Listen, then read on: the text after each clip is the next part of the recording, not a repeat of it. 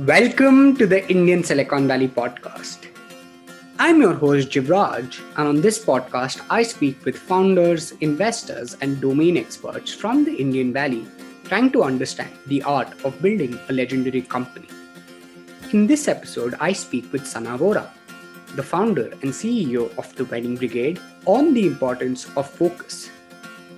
Sana studied at Brown University and took up investment banking at Morgan Stanley post-graduation, where she spent more than 2 years. During one of her visits to India while she was attending a wedding, she recognized how broken the process of conducting weddings in India was. This is when she decided to solve this problem and the Wedding Brigade was born. The one-stop solution for conducting weddings, Sana and team have wonderfully curated the brand with spectacular progression of content, community, commerce, coupled with tremendous amounts of consumer love, leading to exponential growth, establishing the Wedding Brigade as one of the foremost startups in the space.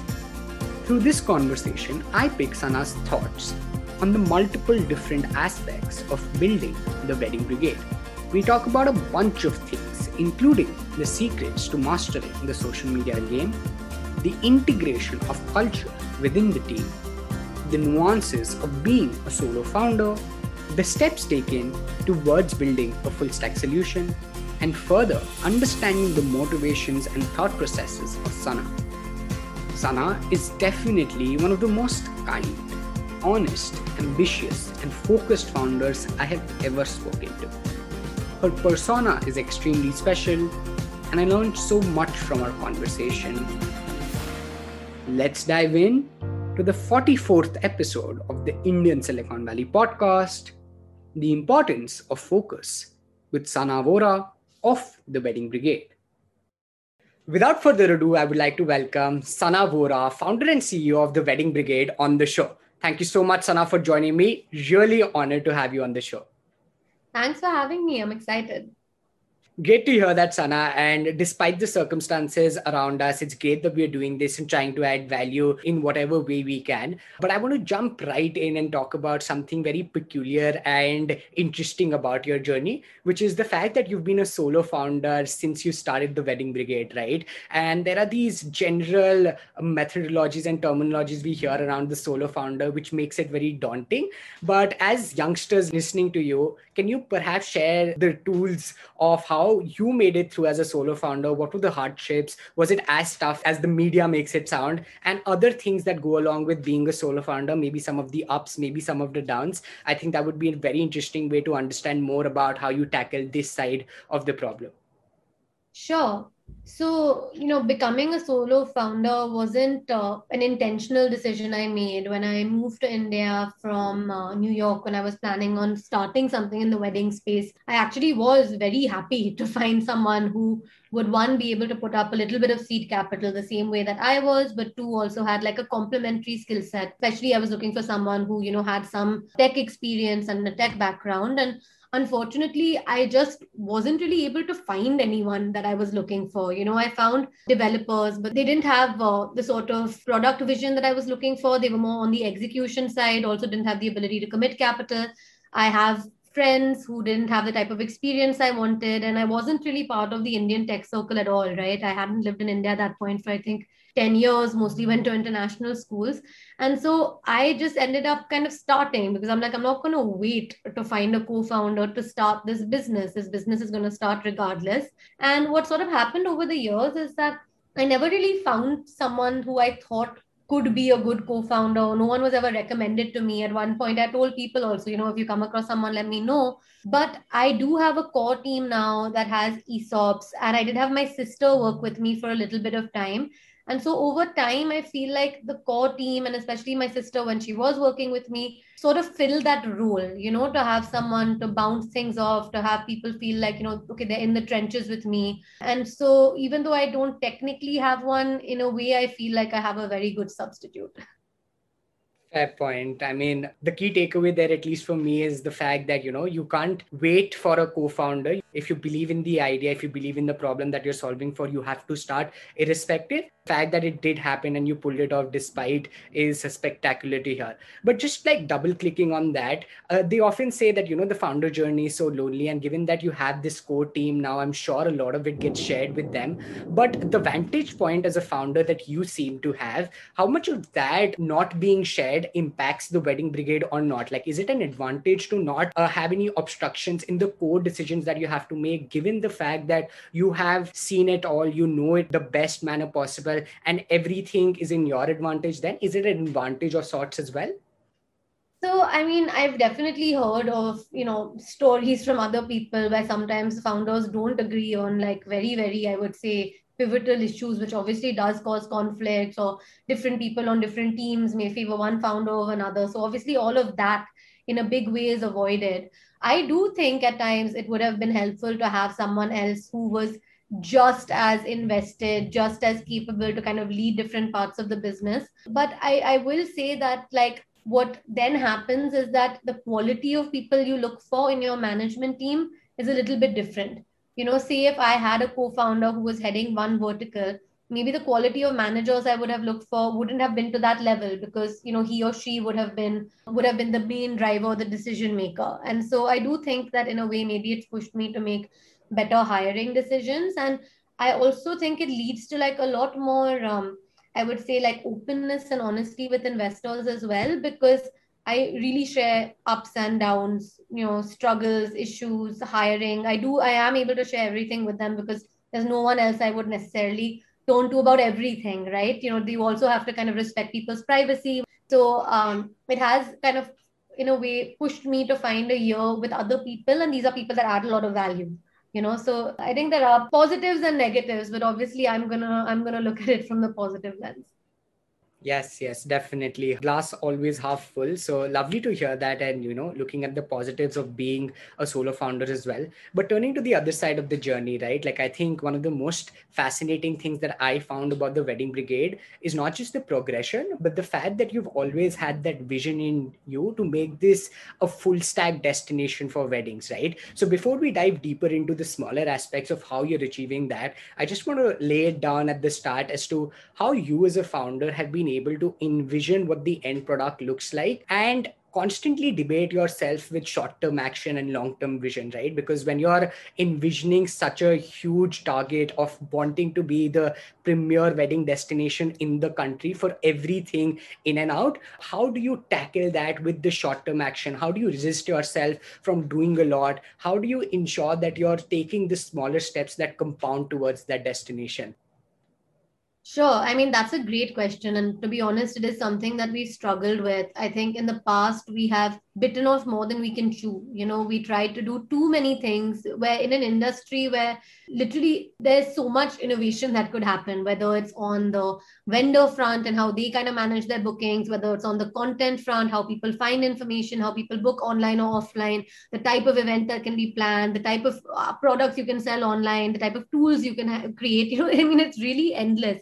And so it's very tempting to just say, I'll try this and I'll try this and I'll try this and I'll try this, because what if one of them is like that silver bullet, that really sort of like takes you to deliverance, which is obviously, I think a lot of founders, especially when you start and you're a bit naive, you believe you are going to be that exceptional case. You think that you're going to have that moment where everything just sort of like full steam ahead, rocket ship growth. But most founder stories aren't like that. Some are, but most of us really work, right, for growth.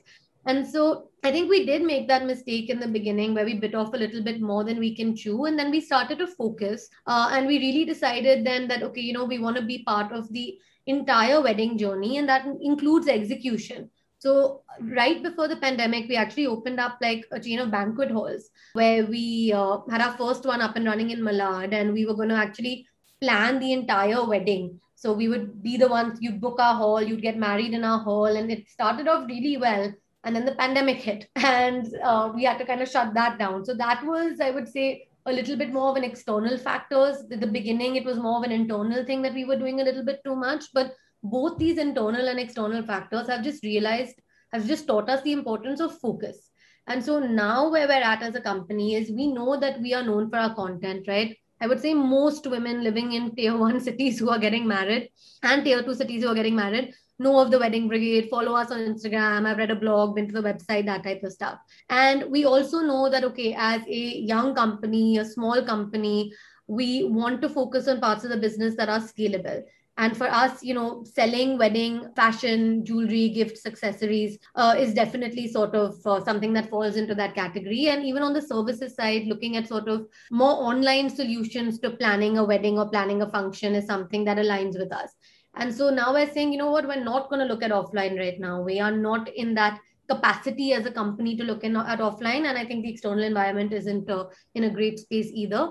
And so no matter what people suggest, even if something is a great idea, we're just going to say no. And it's very hard saying no, but you have to. It's different if you have a few $1 billion in the bank and you can kind of make mistakes, and you have the luxury, you have a cushion, right, if you fall. We don't have that kind of cushion, and so we have to be focused. And I think that winning in a few categories will actually make it easier to then expand into new categories later. And so yeah, that's definitely a lesson that we've learned due to both internal and external circumstances. Fair point. I think I love the fact that you mention how you learn to say no and how you talk about the importance of focus, because both of these pointers are so quintessential. And as a founder who has so many options, so many ideas, such a huge vision, I'm sure it's difficult to resist the temptation of doing everything and doing too much, right? But it's great to hear how you accept that, it's a learning process and that you've come to this realization. So that's a definite takeaway for all of us listening. Thanks for sharing that, Sana. But further, I want to touch a bit upon what you briefly mentioned, the social media aspect of the Wedding Brigade. Because I'm sure that anybody who's heard of the Wedding Brigade has seen your social media profile. It's one of the best curated profiles out there, and your team has done such a great job at it. But I also want to especially touch upon this because you started with content, with social media at a time when it was not cool or mainstream, for instance, right? Because currently we hear everybody talk about content, community, social media, hacks to do well in social media and things like that. But this is the cool right now. But having started early on and having progressed so well, I think it would be wonderful to hear from you. What are the tools? What are the secrets to your social media prowess? And how have you over the years evolved in that game? So if you could share with us any of your learnings from building a great social media brand, that would be phenomenal to hear. Sure. So I think one piece of advice that I gave in the previous answer applies here, which is a little bit of focus. I think sometimes brands feel that they all have to be an everyday brand. They all have to appeal to all users. And so they're going to put out, messages for every festival and like inspirational quotes and this and that. And every brand wants to be an everyday brand, but every brand is not. That isn't necessarily the right positioning, right? So I would say figure out who you are, right? Figure out what it is that you do and focus on that, because then you're going to find the right users. You're not going to find people who are confused, and people who come to you thinking you're one thing, see that, you have 20 other things on your platform, will only go into a deeper state of confusion. So I think that focus and knowing yourself is very important before you put out a single post, right? I think the second thing is consistency. I think when a lot of people kind of start with content, they say, okay, I'll post every day, and then they'll say, okay, no, I'll post 2 times a week. Or it doesn't work like that. It is a long game. It takes time to grow, and you have to put in the work consistently every day. And the last thing I would say is to really look closely at collaborations. A lot of big brands are open to working with smaller brands on collabs, right? So maybe you give your product for something, maybe you shoot a video, the bigger brand puts it on their portal. It's great exposure. Like I feel like, and lots of people are open to it. So even if you look at our Instagram account, we source a lot of content from photographers, makeup artists, mehndi artists that genuinely get a huge boost. And for us, that's great content. We just want to aggregate the best content out there. And so I think that's a really, really good way to scale a little bit faster, get a little bit more exposure, and use Instagram's newest tools. I do feel that when they launch something new, they do give it a little bit of priority. So, for example, Reels was a massive sort of growth lever for us. As soon as we started using it, we saw our followers really increase quite significantly. So, those would be a few of my pieces of advice.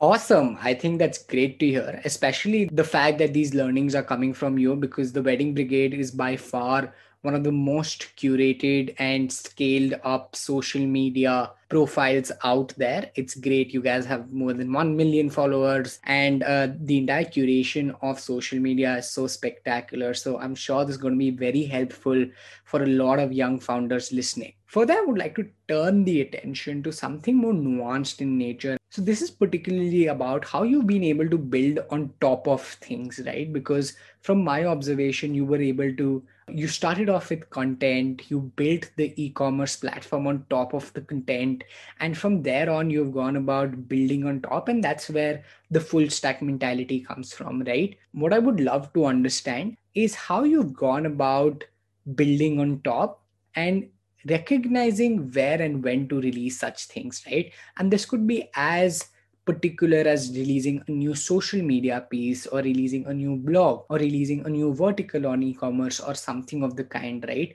But it'd be interesting to understand, how is it as a founder that you know this is the right time to do something, and how is it that you go about releasing that particular feature at any given point in time? So I think that would be really, really helpful to understand and learn from. I think what's worked for us best is listening to the customer. I think there have been times where we've pushed things out that we thought people wanted, that there really didn't seem to be too much of a need for.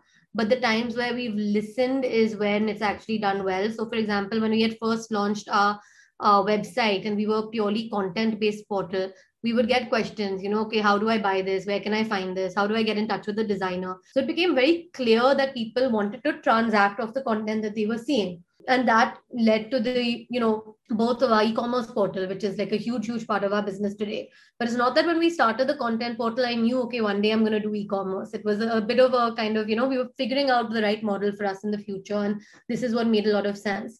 Another kind of example, I would say, within the e-commerce space further is that we do see that people are buying from us not just for weddings but for other sort of festivals and celebratory times in their lives as well, and that is also giving us some insight that maybe our products have more use cases than we previously thought, and these are areas that we need to be looking into and exploring a little bit further.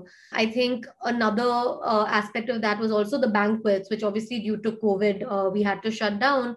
But we were realizing that we're getting all of these leads for venues, and a lot of times, people they give us what they want. They tell us that this is what I'm looking for, and then we look around in the market and we see that, okay, this has 4 out of 5 of the things you want, or 6 out of 7 of the things you want. But if we have all of the specifications, why not build what it is that they want and do it ourselves? So whenever we've listened, I feel we've really created a good product, and that listening is important. Even when I started, I'd started saying, oh, I think I know what I want to build, and this, and you almost look for like that confirmation bias, right? You're looking for people who say, yeah, that's what I want. But I think a few months into the journey, thank God, we took a step back, and what we ended up building was a little bit different, but I think it was what was needed. Fair enough. I think that's great to hear, especially because we're going back to the basics of listening to the consumer, but to understand that it practically played out for you in such a great manner is spectacular. Furthermore, I want to shift gears and understand more about the consumer segment you're serving, right?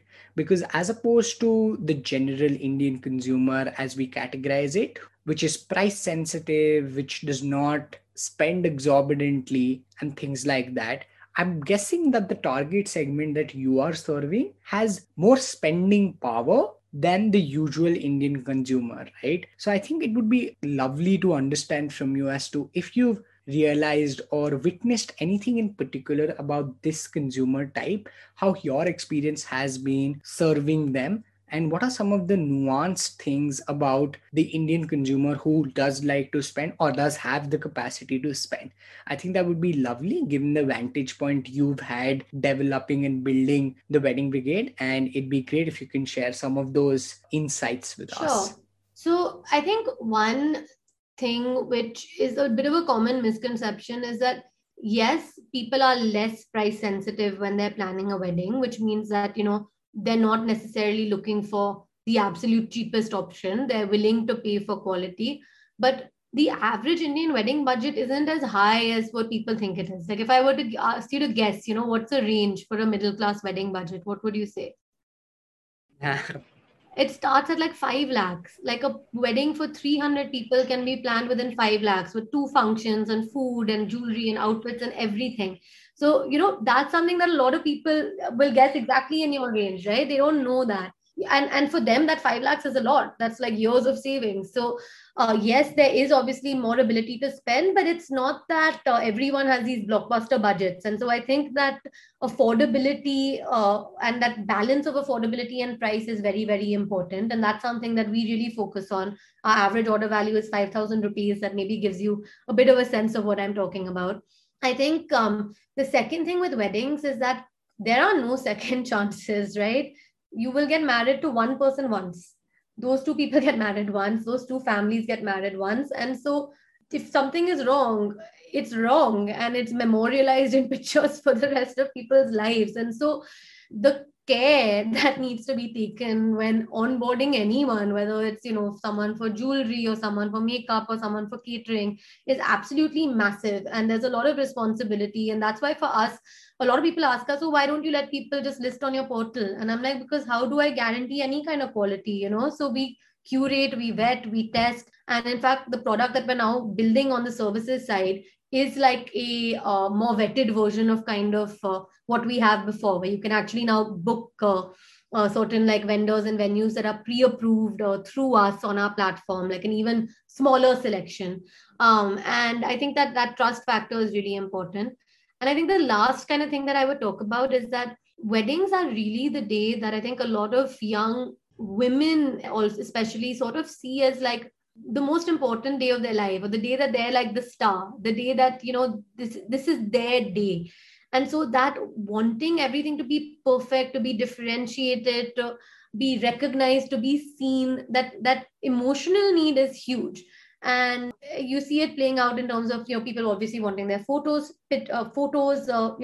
displayed on social media websites and pages like ours. You see that in terms of like the type of thought and care and planning that goes into each outfit. And so I think it's just a very, very like unique and special time, and requires sort of the similar care from any brand that's working with people, if you want to give people a good experience. Very well. I mean, that makes a lot of sense. And I especially love the curation factor, because large part of weddings is that human touch, is that trust aspect, right? And you're solving for that. But that brings me to an interesting point, and I was just brainstorming around this as you were talking. I realized that the problem that you're trying to essentially solve for is that of trust, is that of the broken system of too many moving parts when conducting a wedding, all of which, or in fact some of which, can be automated, right? But initially I'm sure you must have faced the trouble of solving for trust, solving for human touch, because some of these aspects in weddings requires that human touch, right? The physical presence. So how were you able to tackle it, especially early on, and did you face any particular troubles about it? Because I'm sure the 0 to 1 journey before finding PMF, this must have been an obstruction. So would love to know, how was it that you perhaps tackled this, and how was it that you thought about this? Sure. So I think what we did was we realized that, high value or high budget decisions, if they were being made on our platform, needed human intervention, and the slightly lower value or lower budget decisions didn't. So what that means is, when you're in the ideation phase and you're looking at content, you don't need any hand holding. Go do it yourself.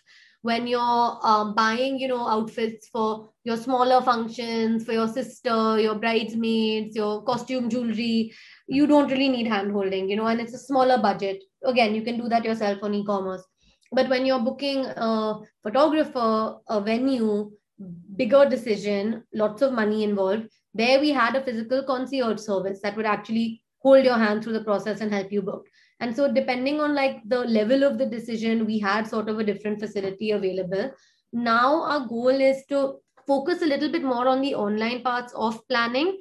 And so, we're not really going to be focusing too much on like helping you book a venue, but we will help you book all of the other vendors and services you need. We will have a concierge behind this kind of new product that can help you, find what you're looking for if it doesn't happen online. But I think for us being a small company, and again, just keeping that focus, our goal is that let's look at the parts of the wedding planning that are online, and there are many parts of it, right? Content, buying products, and booking services can all happen online. So let's look at these elements first, and then as we scale, we can see, okay, the slightly more offline parts, the parts that require a little bit more hand holding, let's look at them a little bit later in our life cycle, as opposed to doing everything right now.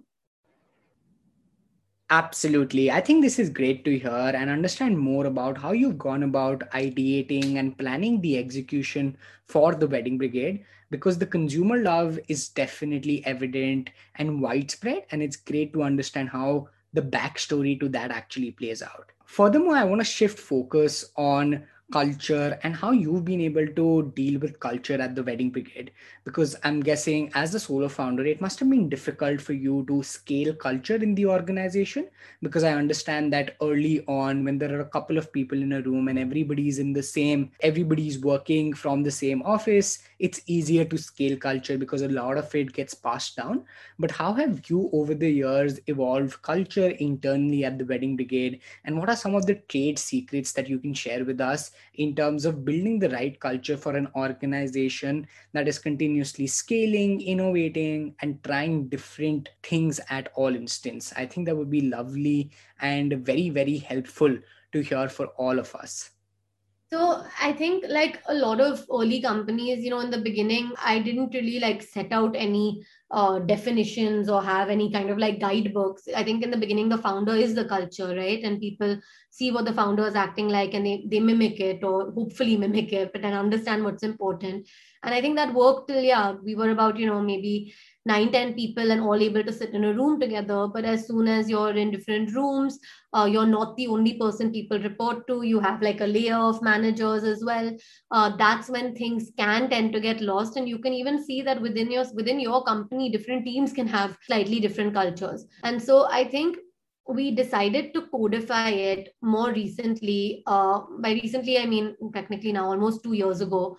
And our first step was like a baby step, which was more just defining, what our core values are, and what our mission is, and talking about it and kind of putting it all over the office. And we realized that, okay, people are vaguely aware of it, but how do you actually ensure they live it? And the way to ensure people really live it is by linking it to the reviews and the appraisal process. Because that is just, at the end of the day, if you're saying that, hey, we're going to be reviewing your performance and giving you an appraisal, and these are the things that we're going to look at. Oh, and by the way, we also have these core values and you should know about them.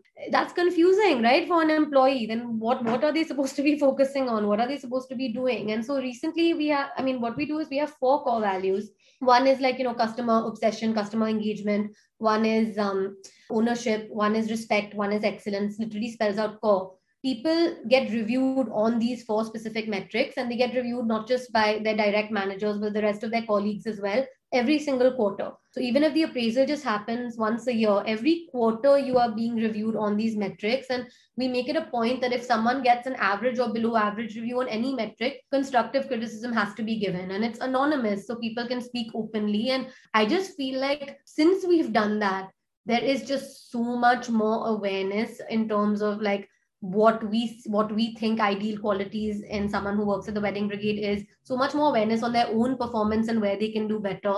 And so, yeah, I think this has been absolutely integral in kind of building a company culture. And it's now something we look at, when recruiting as well, right? Because you want people to have that mentality when they're coming into.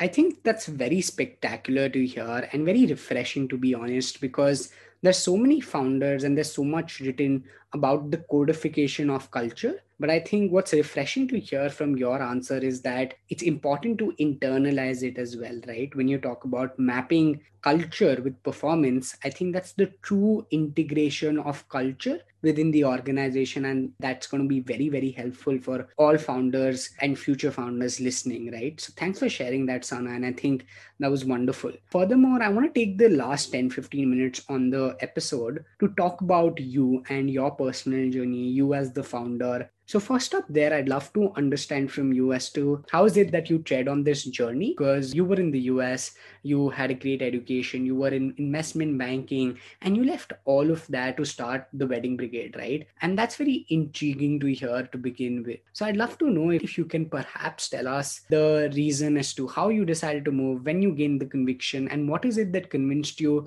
to actually start the Wedding Brigade? So I think the seeds were actually planted well before that. I don't know if we touched on this when we had first spoken, but I actually started my first business when I was 18 at Brown University. So I had done like an entrepreneurship class with a friend. Basically, was dragged to this class because you have this shopping period at Brown where you can just test out a bunch of different classes, and they said just come see this. We'll go for lunch after. I said okay, and we did a case study and I really enjoyed it. And I thought I was going to go work in the UN or something. I wasn't really looking at doing any business classes in college, but I loved it, took the class, and ended up basically partnering with a friend for our end of year project, which was like a case study. And rather than just writing a case study, we actually implemented the business, which was like a discount card called 2020, which gave discounts at restaurants around campus during off peak hours. And we built that from scratch, and we actually made a decent amount of money on the side. About 15% of our student body at that point had the cards, and that's when like the seeds were sown. And so I knew I wanted to stay in the US for a while, and so being international, I had to be sponsored. That's actually how I ended up in banking. But somewhere in the back of my head, I knew I wanted to build a business again at some point in my life. And so when I came to India on holiday and my friend's sister was getting married and I kind of got introduced to the market and I was seeing how crazy it was, it was like a little bit of like a ka-ching moment, like this is it. You don't come across industries of this size with no incumbent every day. There was no guarantee that if I went back, worked a little longer, went to business school, that the opportunity would still be waiting here for me. And so I decided to take the plunge because to me, it was already a calling, it was already something I wanted to do. And I also think like to some extent, I grew up partly in India, partly outside of India. I wanted to build something in my country, right? Like for my country, and create jobs in my country. And I think that was also, part of it as well.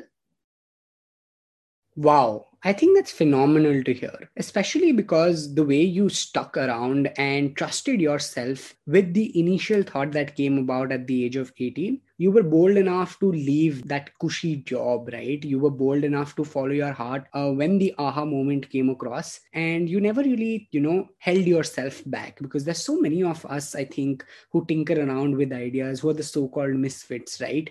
But to see you as a testament of someone who was bold enough and courageous enough to follow her heart when you found the right problem, the right idea, the right market, is absolutely spectacular to hear. And I'm sure it's going to motivate a lot of us to take this beautiful journey. Further, I want to just touch upon, how is it that you personally cope up and expand yourself in its entirety? Because we've often heard that, it's difficult as a founder. There's so many obstructions that come in your way. So how is it that you are able to perhaps, model yourself in a way that makes sure you're ready for that journey, you're always excelling, you're always on point? Are there any mental models that you can share? Is there anything that you particularly do for this? I think it would be interesting to understand how is it that you as a founder keep up and keep in shape so that you are able to put your best foot forward every day. So a few different things. I think one is, and a big part of my life honestly is spirituality. I've started sort of practicing something called Reiki when I was 7 years old. I'm very close to my guru, and I think my spiritual process and practices are very, very grounding, especially when things are a little bit tumultuous like they are right now. I do it every morning. That's how I start my day.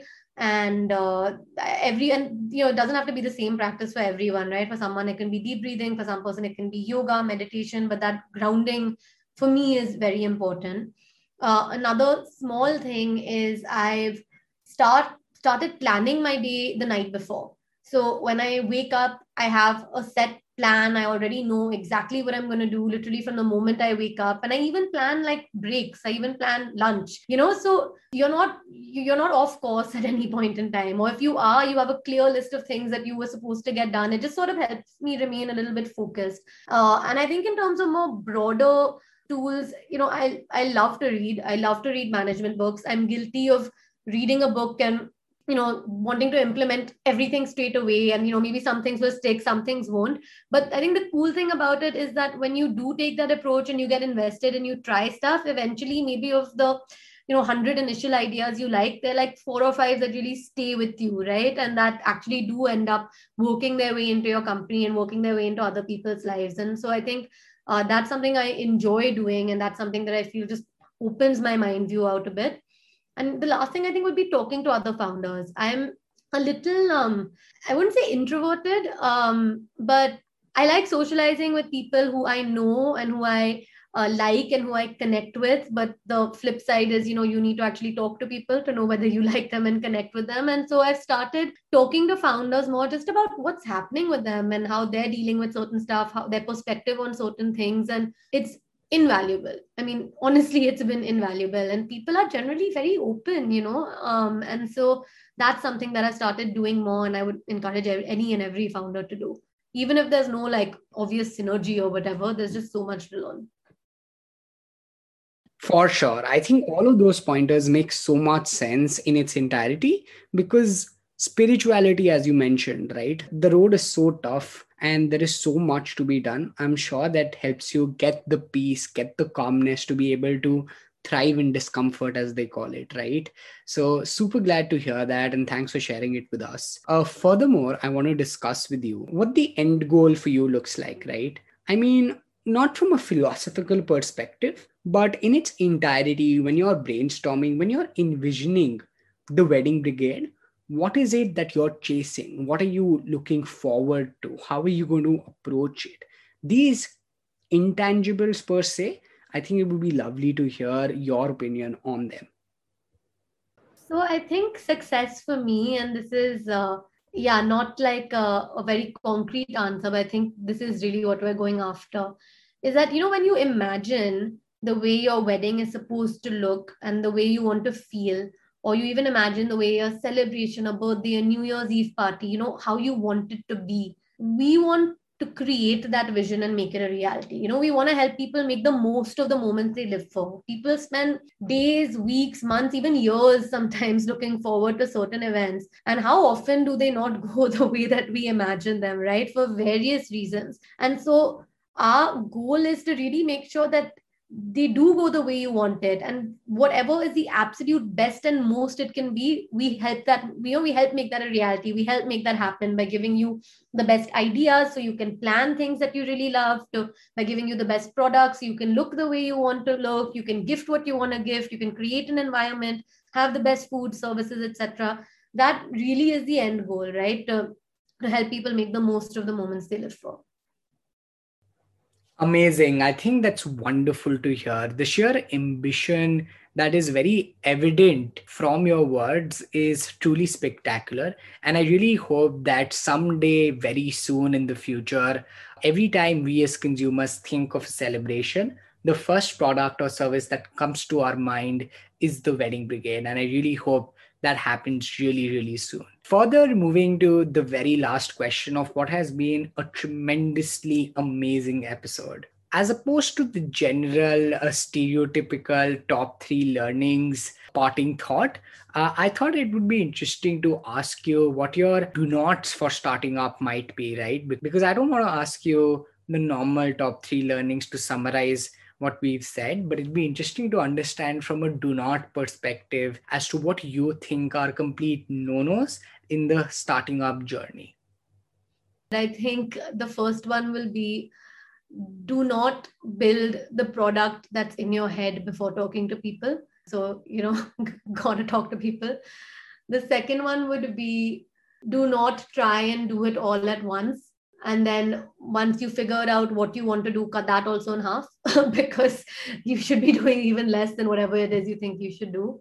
And I think the third is to do not ride every peak and valley on the roller coaster. I think what happens sometimes as founders is we're so linked to the success and the outcome of the company that every small high and low, like literally we are feeling it, right? So days emotionally can be like tumultuous, right, as you go through those motions. And I think in reality, like, yes, obviously you have to be super invested, you have to really care, you have to recognize when things are going right and wrong, but there needs to be like a core of like stability, because that's actually how you're going to make the best decisions, and that's how you're going to sort of lead the company in the right way. So I think being invested but not going on a roller coaster every day would definitely be a piece of advice also. Super. I do not think I could have come up with a better ending than that. That was spectacular to hear, Sana. Thank you so much for walking us through so many of the different aspects of your journey and sharing with us the learnings that you've picked up along the way and being so candid all throughout. I think what stood out for me through our conversation has been the sheer vision and passion that you have for building, and the fact that you talk about being the full stack solution. It truly represents that you're building an institution that lasts really long, and the fact that you're wanting to provide great value. This has been super awesome, Sana. Thank you so much for your time on the show. This is definitely a special one, and I shall really cherish all of the learnings. I really enjoyed the conversation, and I hope you did too. I did. Honestly, it was a lot of fun. Excited to hear it. Thank you so much, Sana. Awesome. I think that was truly wonderful. There were so many learnings throughout the conversation. I loved how candid Sana was in her explanations and how ambitious she is to truly create value. The importance of focus, the power of saying no, the clarity of the vision, the courage to take the leap of faith, the habit of keeping a positive outlook, and the want to progress along with the team are only some of the many spectacular pointers throughout our discussion. That was it from the 44th episode of the Indian Silicon Valley podcast, The Importance of Focus, with the Wedding Brigade's Sana Vora. Thank you so much for tuning in. I really hope you enjoyed the episode as much as I did. Do not forget to follow the podcast on the audio streaming platform of your choice. Do drop in a review and subscribe to our WhatsApp newsletter to get all the updates directly on your inbox. Thanks again. I will see you next week for another episode.